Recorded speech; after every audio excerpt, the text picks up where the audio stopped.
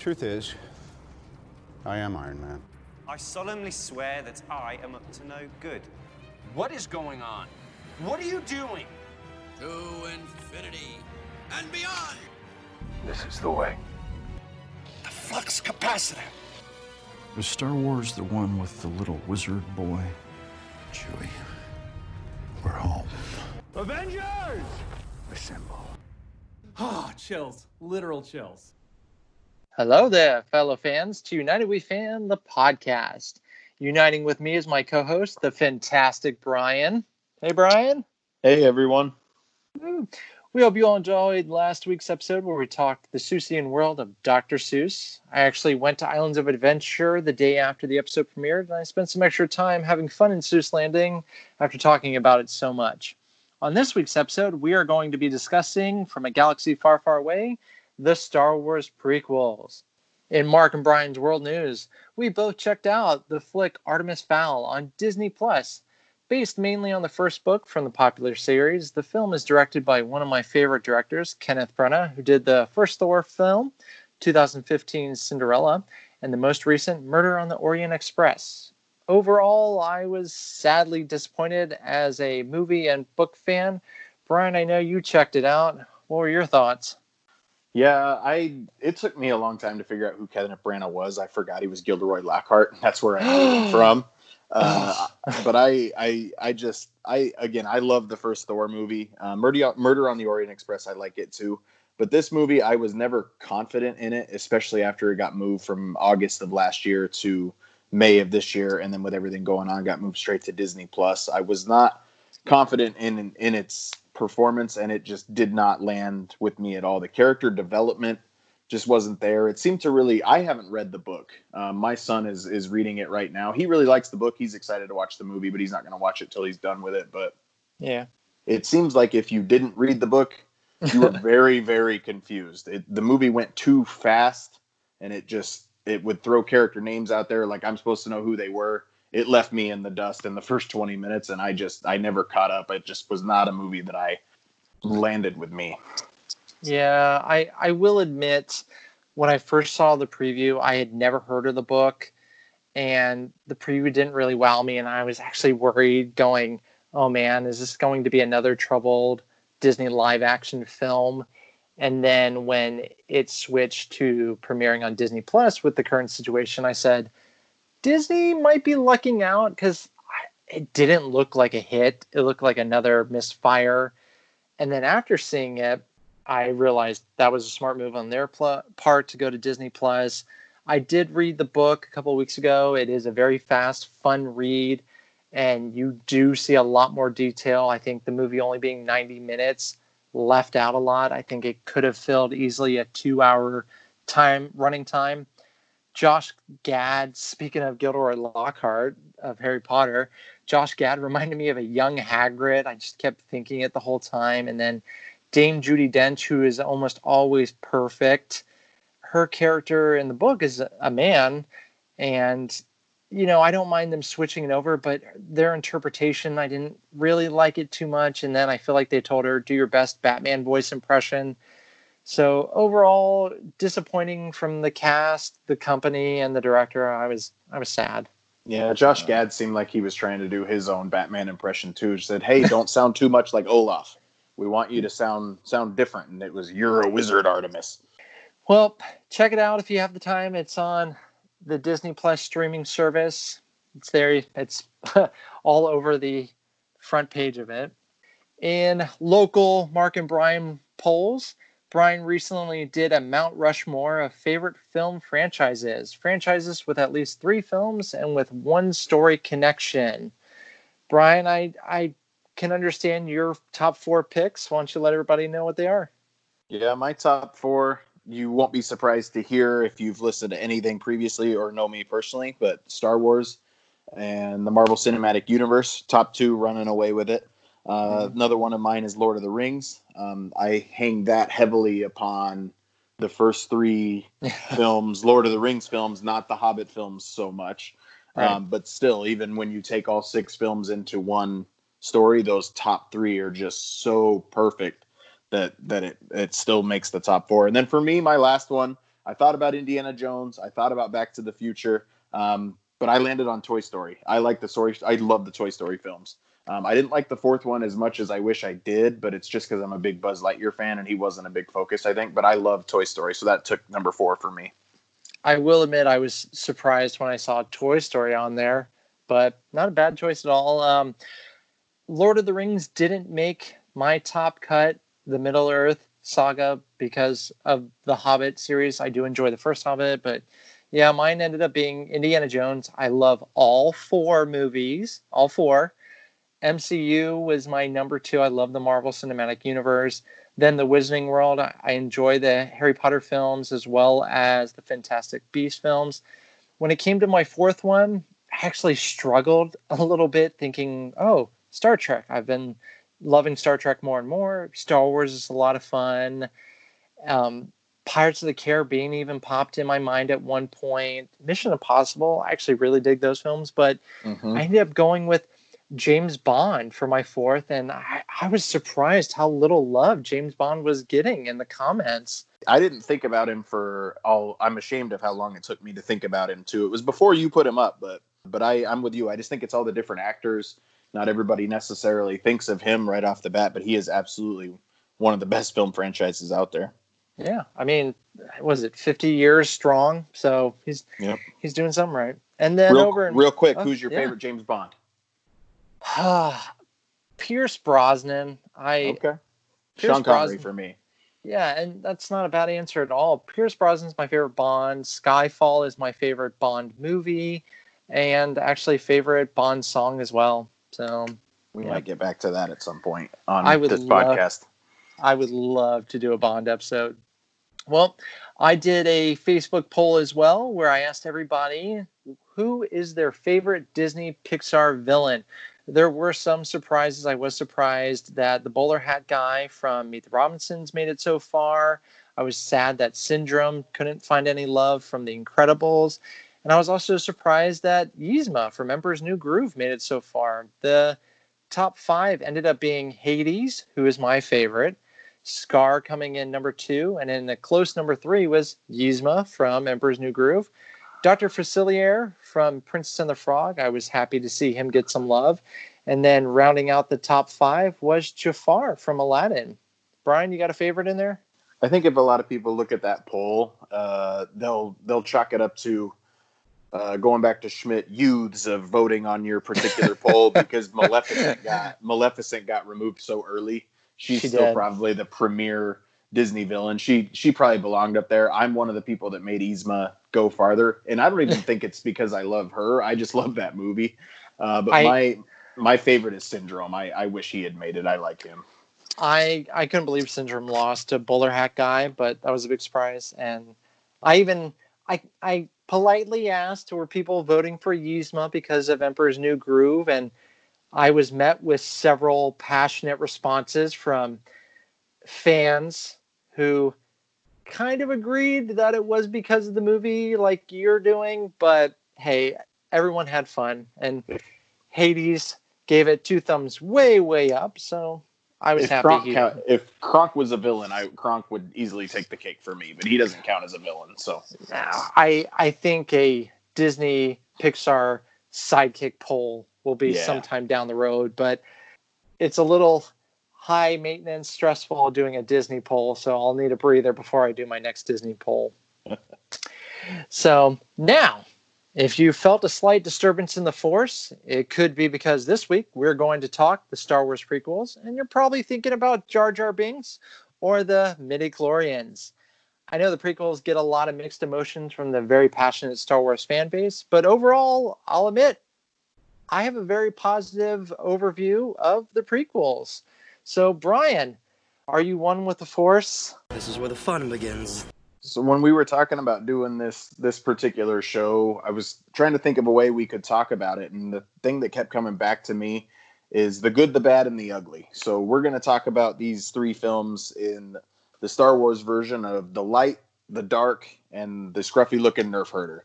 So we're going to talk about the light side, the dark side, and then the scruffy-looking nerf herder is just that thing that just doesn't quite sit right with us because as lovable as the prequels are, especially as time has gone on, there's still a few things in there that may bug some people and may even bug us as big Star Wars fans. Don't think I didn't notice that Star Wars didn't crack your favorite franchises, though, Mark. It was thought about for that fourth spot, okay? But I will admit Star Trek kind of edged it out. But anyways. Fair enough. Well, so we're going to talk about just all those different things. But first and foremost, we're going to talk about the light side. But before we do that, I wanted to give you guys a general idea of how we view Star Wars in general and where the prequels fall into that. A couple weeks ago, actually on May the 4th, I did a poll on my Facebook page of just ranking all 9 Star Wars Skywalker Saga films and and what your favorite are. So my personal list of 9 goes Episode 5, The Empire Strikes Back, Episode 4, which is the original Star Wars. The Force Awakens, number 7, is 3rd. Number 4 for me is actually Episode 3. We'll talk about that, Revenge of the Sith. And then rounding out the rest of the 9, for me it goes 6, 8, 1, 9, 2. Mark, how do you rate the 9 total films from the Skywalker saga? I forgot how close we are. The only major difference is where we have Episode 8. My rankings go Empire Strike Back, number 1. Number 2 would be Star Wars A New Hope. Number 3 would be Episode 3, Revenge of the Sith. And then it goes Episode 7. So Force Awakens, I still enjoy that. Followed by Return of the Jedi. Then The Phantom Menace. Then Rise of the Skywalker. Then Attack of the Clones is actually my second to last. And then the last one would be Episode 8. I will admit, after marathoning and rewatching them leading up to The Rise of Skywalker, I don't hate Episode 8 or dislike it. It's just not my favorite. So Episode 8's at the bottom for me. The Last Jedi doesn't belong at the bottom of the list. I have my issues with The Rise of Skywalker, but this episode is not about the sequel trilogy. We're going to get there. I can't wait to get there, but I can't wait to duke it out over the Last Jedi. Duke it out may be the wrong word, but I can't wait to discuss The Last Jedi. So, it sounds like you and I are going to have, since I put that at the bottom and you have it in the middle, it sounds like Last Jedi will be a fun little conversation for us. Yeah, it's not like it's at the top of my list, but still. I'm a big sequel trilogy fan, but we'll talk about those at another time. But going back to the prequels, Mark, this is the Star Wars talks about how they often have different eras of Star Wars for generations to come. My parents, it was the original trilogy. My dad graduated high school the year the first movie came out. Star Wars was made for that generation and even younger than him. When I was a kid is when the prequels came out. I have loved Star Wars Episode 1, The Phantom Menace, since it came out, and that is the most controversial thing I will probably say on this podcast. But I love the prequels. I still do. When we talk about the light side of the Force, it's pretty interesting how you see the Jedi Council, and it's not how anybody imagined the Jedi Council being. But you have Yoda, you have Yaddle, who may now be really getting herself back into the story when it comes to The Mandalorian. We really don't know. But you have Mace Windu, and just all that entire Jedi Council. And it's pretty interesting to see the whole Jedi and how they work the entire galaxy. But the best of all the Jedi, my favorite Jedi of all time, and the favorite one from this particular one is Obi-Wan Kenobi. Mark, I'd assume you have an opinion on Obi-Wan Kenobi as well, right? Obi-Wan Kenobi is actually my favorite Star Wars character, I think in large part to Ewan McGregor. I loved his take on the younger Obi-Wan.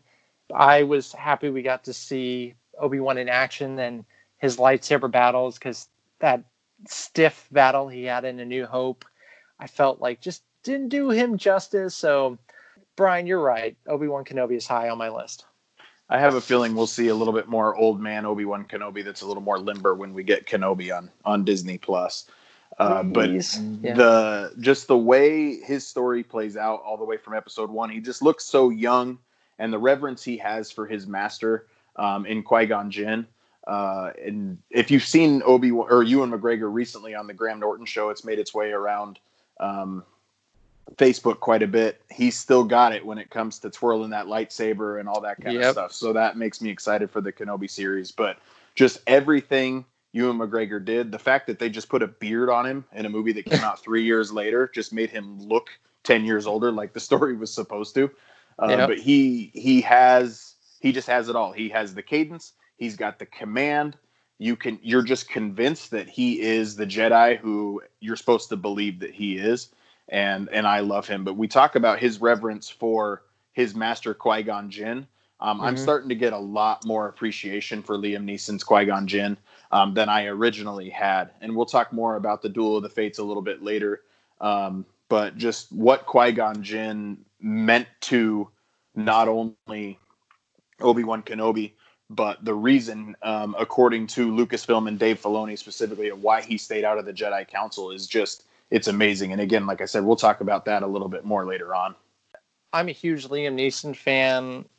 So when I saw he was going to be that, I thought he was perfectly cast. And I thought it was also great to show not your by-the-book Jedi, that he, there was a little rebellion in him. So I liked that aspect. Samuel L. Jackson's character of Mace Windu, he shows just what the Jedi have become. They're very arrogant and they're very not trusting of really anybody, even including their own people. He doesn't let Anakin do a lot, and then it kind of backfires on him. Take a seat, young Skywalker. He loses his hand because of it. But his purple lightsaber is my favorite lightsaber of all lightsabers out there. And that was kind of his deal breaker when George Lucas asked him to be in the film. He asked if he could have a purple lightsaber, and he said he could, so he signed on. But just Mace Windu and what he stands for, he's a good guy. He really is. But he's so blinded by the Jedi are always right that he's not willing to see it from another angle. And Yoda even kind of points that out to him as well at one point. And I loved that little look he gives Samuel Jackson. And Samuel Jackson kind of eye rolls it. Also, fun fact, the purple lightsaber is also my favorite lightsaber as well. And when we talk about the light side of the Force, you can't get past Jedi Master Yoda. I love Yoda in these particular ones. You can if you watch them on Disney Plus, Yoda does look a lot better than he does on other releases of the Star Wars prequels from a CGI perspective. He just looks more like Yoda. But Frank Oz is just the best as Yoda. Even if you hear Fozzie Bear, I still hear Yoda saying, "Do or do not. There is no try." Waka waka. Yeah, there you go. But the scene when he comes in to his cane, finding an unconscious Obi-Wan Kenobi and Anakin Skywalker fighting Count Dooku, and it's about to go down from this little 2'2" little green friend, as the Emperor calls him in Revenge of the Sith. My little green friend. Just watching Yoda be the Jedi you always dreamed he was when you saw the original trilogy. It's just really cool to watch. Yoda is, I'm a big fan of Yoda as well. Seeing Muppet Yoda in Empire Strikes Back, I love watching the behind the scenes of how they did that. I'm glad they made him a puppet Muppet. It's that same company did for Empire Strikes Back and Return of the Jedi. And The Last Jedi. Don't forget The Last Jedi. I know. Well, they used Puppet Yoda in episode 1, and then when they went back, they made him digital so that it would be continuity for episodes 2 and 3. So I will admit, hippie-looking Yoda in episode 1 still makes me laugh. If you ever see that version of Yoda, seeing Yoda fight against Count Dooku in episode 2, and then the epic battle between him and Emperor Palpatine in episode 3, just pure Yoda gold. Yeah, Yoda's really, again, also found his way to the forefront of Star Wars with the emergence of whatever the little baby, the child from The Mandalorian is, if he's related to Yoda in any manner. But Yoda's found his way out there. And then Star Wars, from a book's perspective, and more than likely the next set of movies, is going back into the old Republic days called the High Republic. And it's widely speculated that we're going to see an even younger more active Yoda during that as well. So Yoda's not gone away by any stretch of the imagination. Moving on to the dark side, Mark, who's your favorite dark side character from the prequels altogether? I have to go with favorite dark side character, Temuera Morrison. God, I hope I didn't butcher his first name. Temuera Morrison. Thank you. Brilliant actor. He played Aquaman's dad in the recent Aquaman movie. But, of course, in the Star Wars prequels, he plays Jango Fett. I really dig his cowboy take on it. I'm a big fan of his. Yeah, he plays Jango Fett. He also plays 200,000 clones with a million more well on the way. So very true. And Temuera Morrison, aging just perfectly to enter The Mandalorian as a possibly old Boba Fett, possibly old Captain Rex, possibly both. We're going to get him in The Mandalorian as well. Jango Fett is not a bad choice. I really enjoy. I wish we'd have just gotten a little more of him. Yes. I remember thinking Boba Fett was kind of just forced in there a little bit. Then if you watch the Clone Wars, again, another plug to Disney Plus, Boba Fett has his own character arcs as well that really makes him fit into the Clone Wars. And I mean, they set it up well why he hates the Jedi. I mean, Jango's head literally comes completely off. And there's parts of the Clone Wars where Boba Fett is trying to get revenge specifically on Mace Windu for doing that. But that's another podcast for another time. My personal favorite dark-side character, and again, partially because they brought him back in the Clone Wars, is hands down Darth Maul. Ooh. I love the story of Darth Maul that they give him in the Clone Wars, but just how menacing he is in The Phantom Menace, no pun intended, of just how evil he's made to look evil.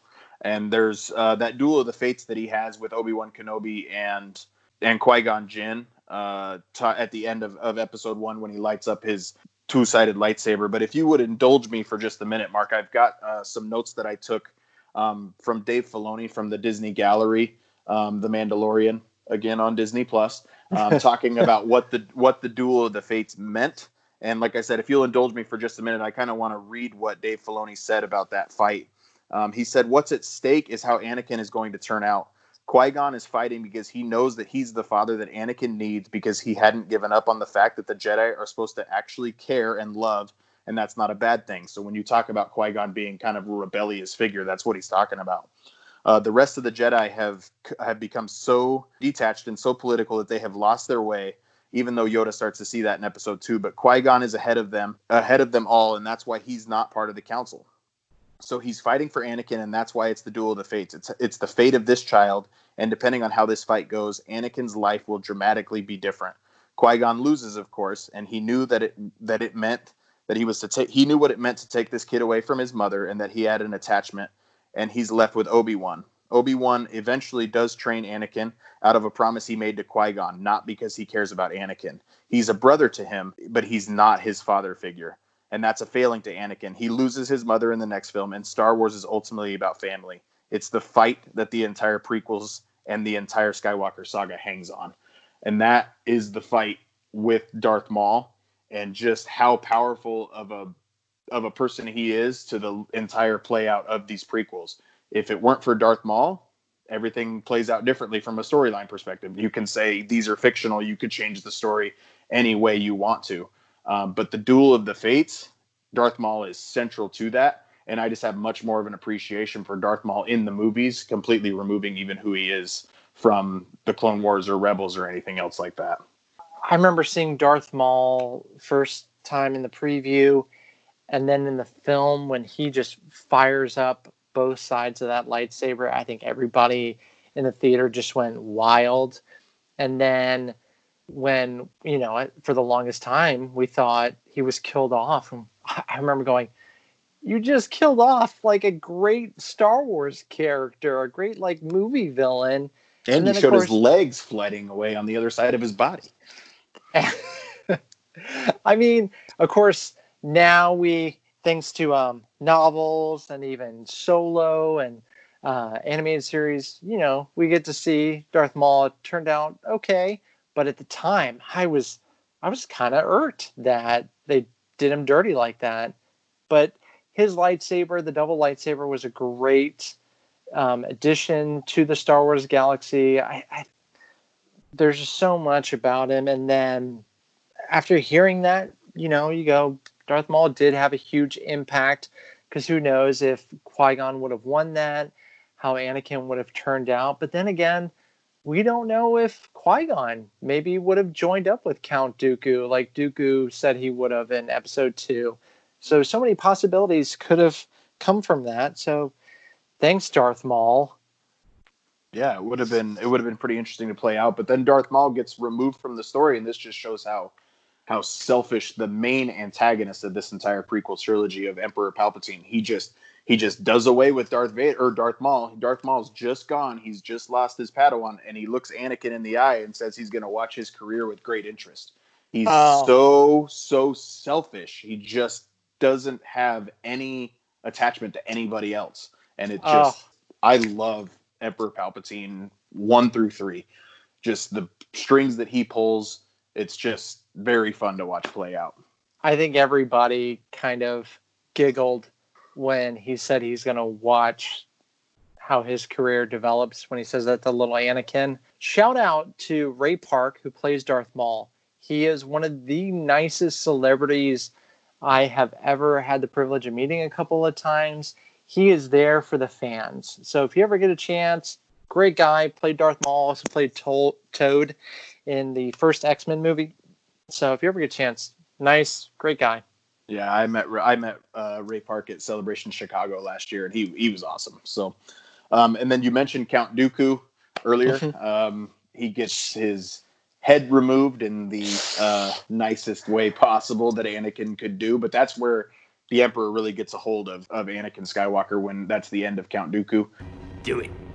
We can't forget our favorite coughing droid monster, General Grievous. That scene with the 4 lightsabers, the hello there, General Kenobi scene. I love watching General Grievous fight with a lightsaber. He pulls them all out. You go, oh my God. And then he starts twirling it and you go, oh boy. But yes, when Obi-Wan, just how much confidence does the guy have to jump down there surrounded by the droids and say, hello there? Just they all turn to look at him. No fear whatsoever. Obi-Wan's got this. So. And then he ends up killing him with a blaster, and all he can say is so uncivilized. It's just perfect. It's just perfect Ewan McGregor. And of course, Count Dooku played brilliantly by Christopher Lee, whom we just lost fairly recently. So rest in peace to Christopher Lee. I love Christopher Lee as Count Dooku. I think he brought an old school approach to it. Oh, sorry, Sir Christopher Lee. And his lightsaber is in the running as well, with that curved hilt that he's got on there. I think that's one of the things I loved about the prequels was these fans who grew up with Star Wars wanted to bring something new and creative, and doing it with the lightsabers, I loved it. And yes, I will admit, whenever I've held the prop replicas of Count Dooku's lightsaber, it is slightly awkward to hold, and I couldn't really imagine, but I mean, if it works for him, cool. But looks cool, man. It doesn't have to be functional. Come on. That's true. I mean, I feel like we didn't do Emperor Palpatine enough justice. Just Ian McDiarmid and just being the Senate. I am the Senate. His plan just plays out so perfectly, and I don't know if he orchestrated falling in love with Padme or if that just played right into his hand. But just Ian McDiarmid being the Emperor in Return of the Jedi Episode 6, and then aging just the right amount to be a younger Palpatine to be played out. Star Wars has gotten really lucky in how these characters and these actors have aged to play right back into the story. Look at Ewan McGregor with the Kenobi series. It's played out perfectly from that standpoint. And being able to have Ian McDiarmid as the Emperor in Return of the Jedi, then 16 years later in Episode 1, and then these many years later being in The Rise of Skywalker, he is Star Wars. The Emperor is a central focus of all of these films, and without that portrayal from Ian McDiarmid, it just wouldn't have worked near as well. I love how easily he was able to switch from Senator and Chancellor Palpatine to when you see the Emperor hologram image, and he's just able to become a different character for it. I thought that was perfect from him. Going back to Christopher Lee, I was a little sad that he died, spoiler alert, so quickly in episode 3. I was like, couldn't we have gotten a little bit more? But at the same time, going back and watching the movie, you don't really see much more that Dooku could have done for the story, so I get it, but I was a little sad. When we talk about the release of the Snyder Cut, sorry to interrupt you there, Mark. When we talk about the release of the Snyder Cut, there's a 4-hour version of Revenge of the Sith that he's in far more regularly. But they had to clear the way to kind of build Anakin up to become Darth Vader. But I would kill to see that 4-hour version of Revenge of the Sith with that much more Count Dooku in it. Yeah, and I mean, luckily they didn't do him as dirty as they did in Return of the King from Lord of the Rings. So, which I definitely love those extended editions. But I was going to say Sebulba, the pod racer from episode 1. He's a fun character as that little scum pod racer. So I dig him and his interactions with little Anakin Skywalker. So, and when you, if you dive into the deleted scenes from The Phantom Menace as well, you get a pop-up of a young Greedo before Han Solo kills him in episode 4 as well, where Anakin beats up Greedo in the streets and kind of gets broken up by Qui-Gon Jinn. There's a lot of dark side influence throughout those movies. But Sebulba, he was that rumble of his pod racer is very, very scary every time I hear it. And I mean, of course, we see younger Jabba the Hutt at the pod racing as well, and his mom. We get to meet Jabba's mom. And a skinnier Bib Fortuna, too. So moving on to the scruffy-looking nerf herder of the prequels, Mark, the ugly of the prequels. And it's going to be the first one we talk about. Mark, what's your opinion of Jar Jar Binks? I don't hate him. I remember when I saw episode 1 when it first came out, I didn't find him irritating. I interpreted him as he was meant to be interpreted. I will admit, I can understand completely why people dislike him, find him annoying. I think they maybe could have,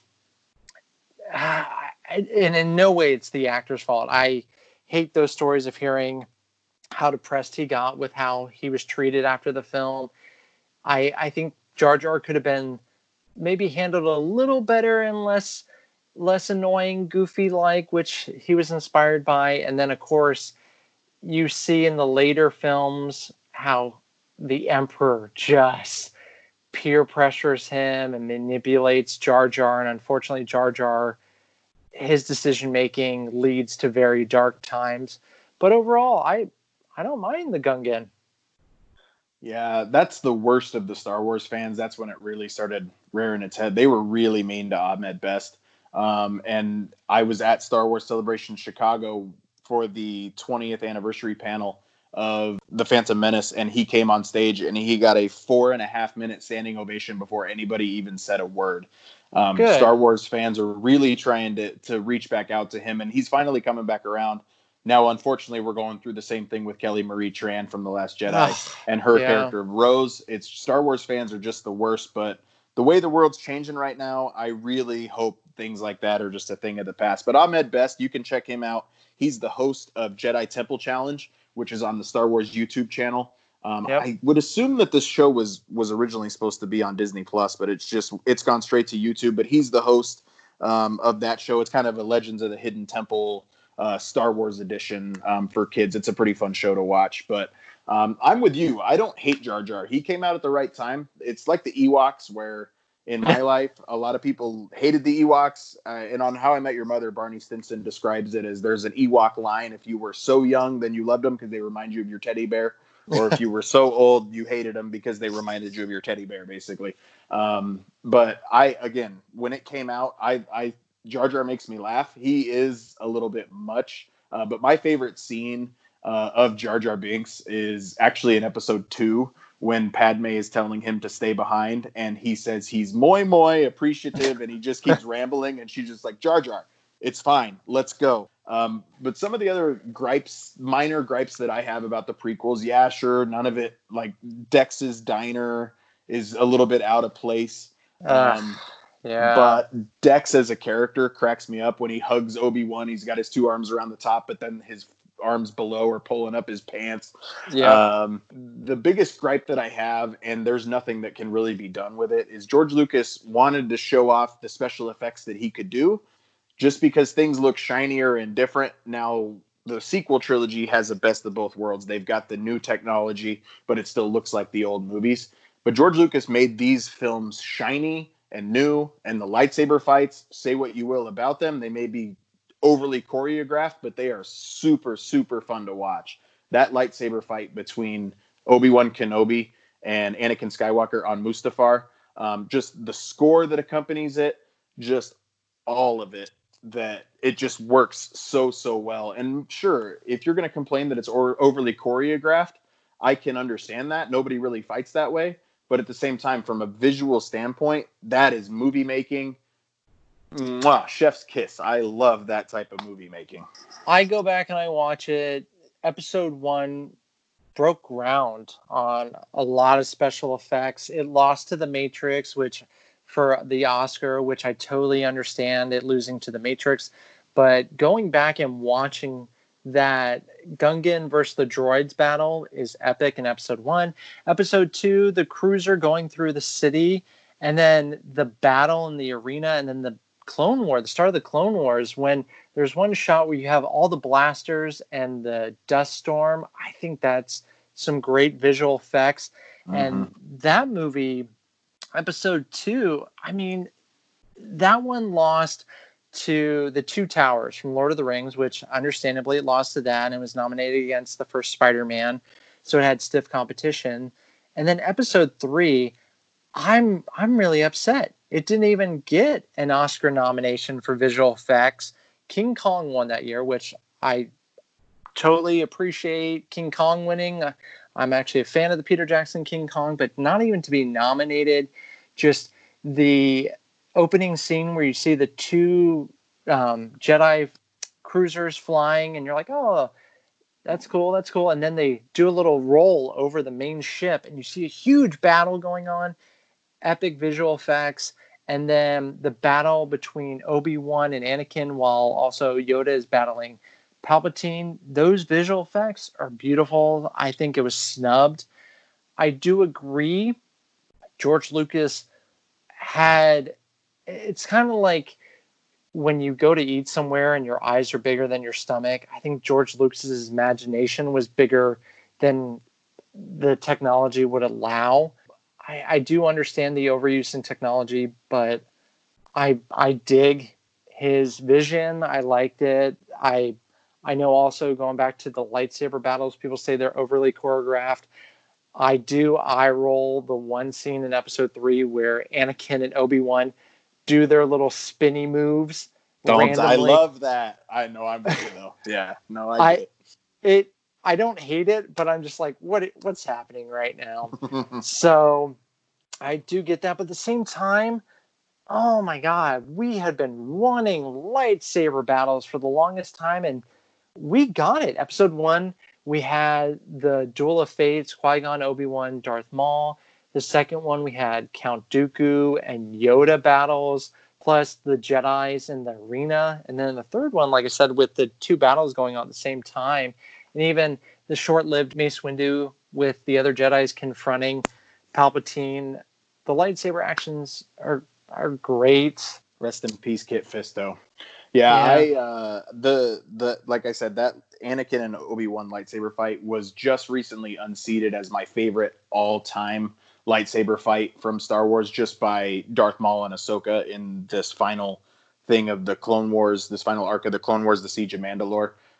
That's my favorite lightsaber battle in all of Star Wars, but still in the movies, it's that Obi-Wan and Anakin fight. But if you want to, you talked about that opening scene in episode 3. If you want to expand your Star Wars viewing, that score that accompanies that opening battle in Revenge of the Sith episode 3, that exact same score goes along with Ahsoka and arriving on Mandalore and it just shows that her story is taking place at the exact same time, and just ties those movies. Order 66, it just ties it all just so well if you wanted to continue that story, and kind of where these prequels set up just a crazy amount of storytelling from Rogue One and Solo, Rebels, Clone Wars, all that different kind of stuff. There's so much more that the prequel set up that even the original trilogy didn't set up. The last thing I do want to mention about the prequels, Mark, is if you pay attention in The Mandalorian, the scientist with the client that wants Baby Yoda has a Camino patch on his shoulder.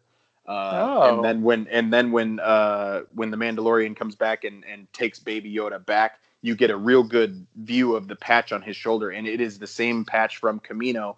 We have been told that the child is not a clone himself, but were they trying to clone him or what they were doing? But there's another prequel tie-in right from the Mandalorian, and that's something everybody loves. Baby Yoda. So yeah, and for all those people who just maybe need to revisit the prequels, just go and listen to Oscar-winning master John Williams. Like, the album for Star Wars Episode 3, Revenge of the Sith, is actually my favorite album of the Star Wars movies. If I just want to put on a Star Wars album, that's the one I go to, is Episode 3. It has so many beautiful tracks. Check it out. And then I guess the only scruffy-looking that I have to go with the prequels is... Nerf herder. Don't forget Nerf herder. Nerf herder, my bad. Scruffy-looking Nerf herder is that the writing. I don't believe the writers knew how to write romance and love stories. I will admit this. I did recently rewatch the first Twilight movie, and then I went back... Quarantine. I know.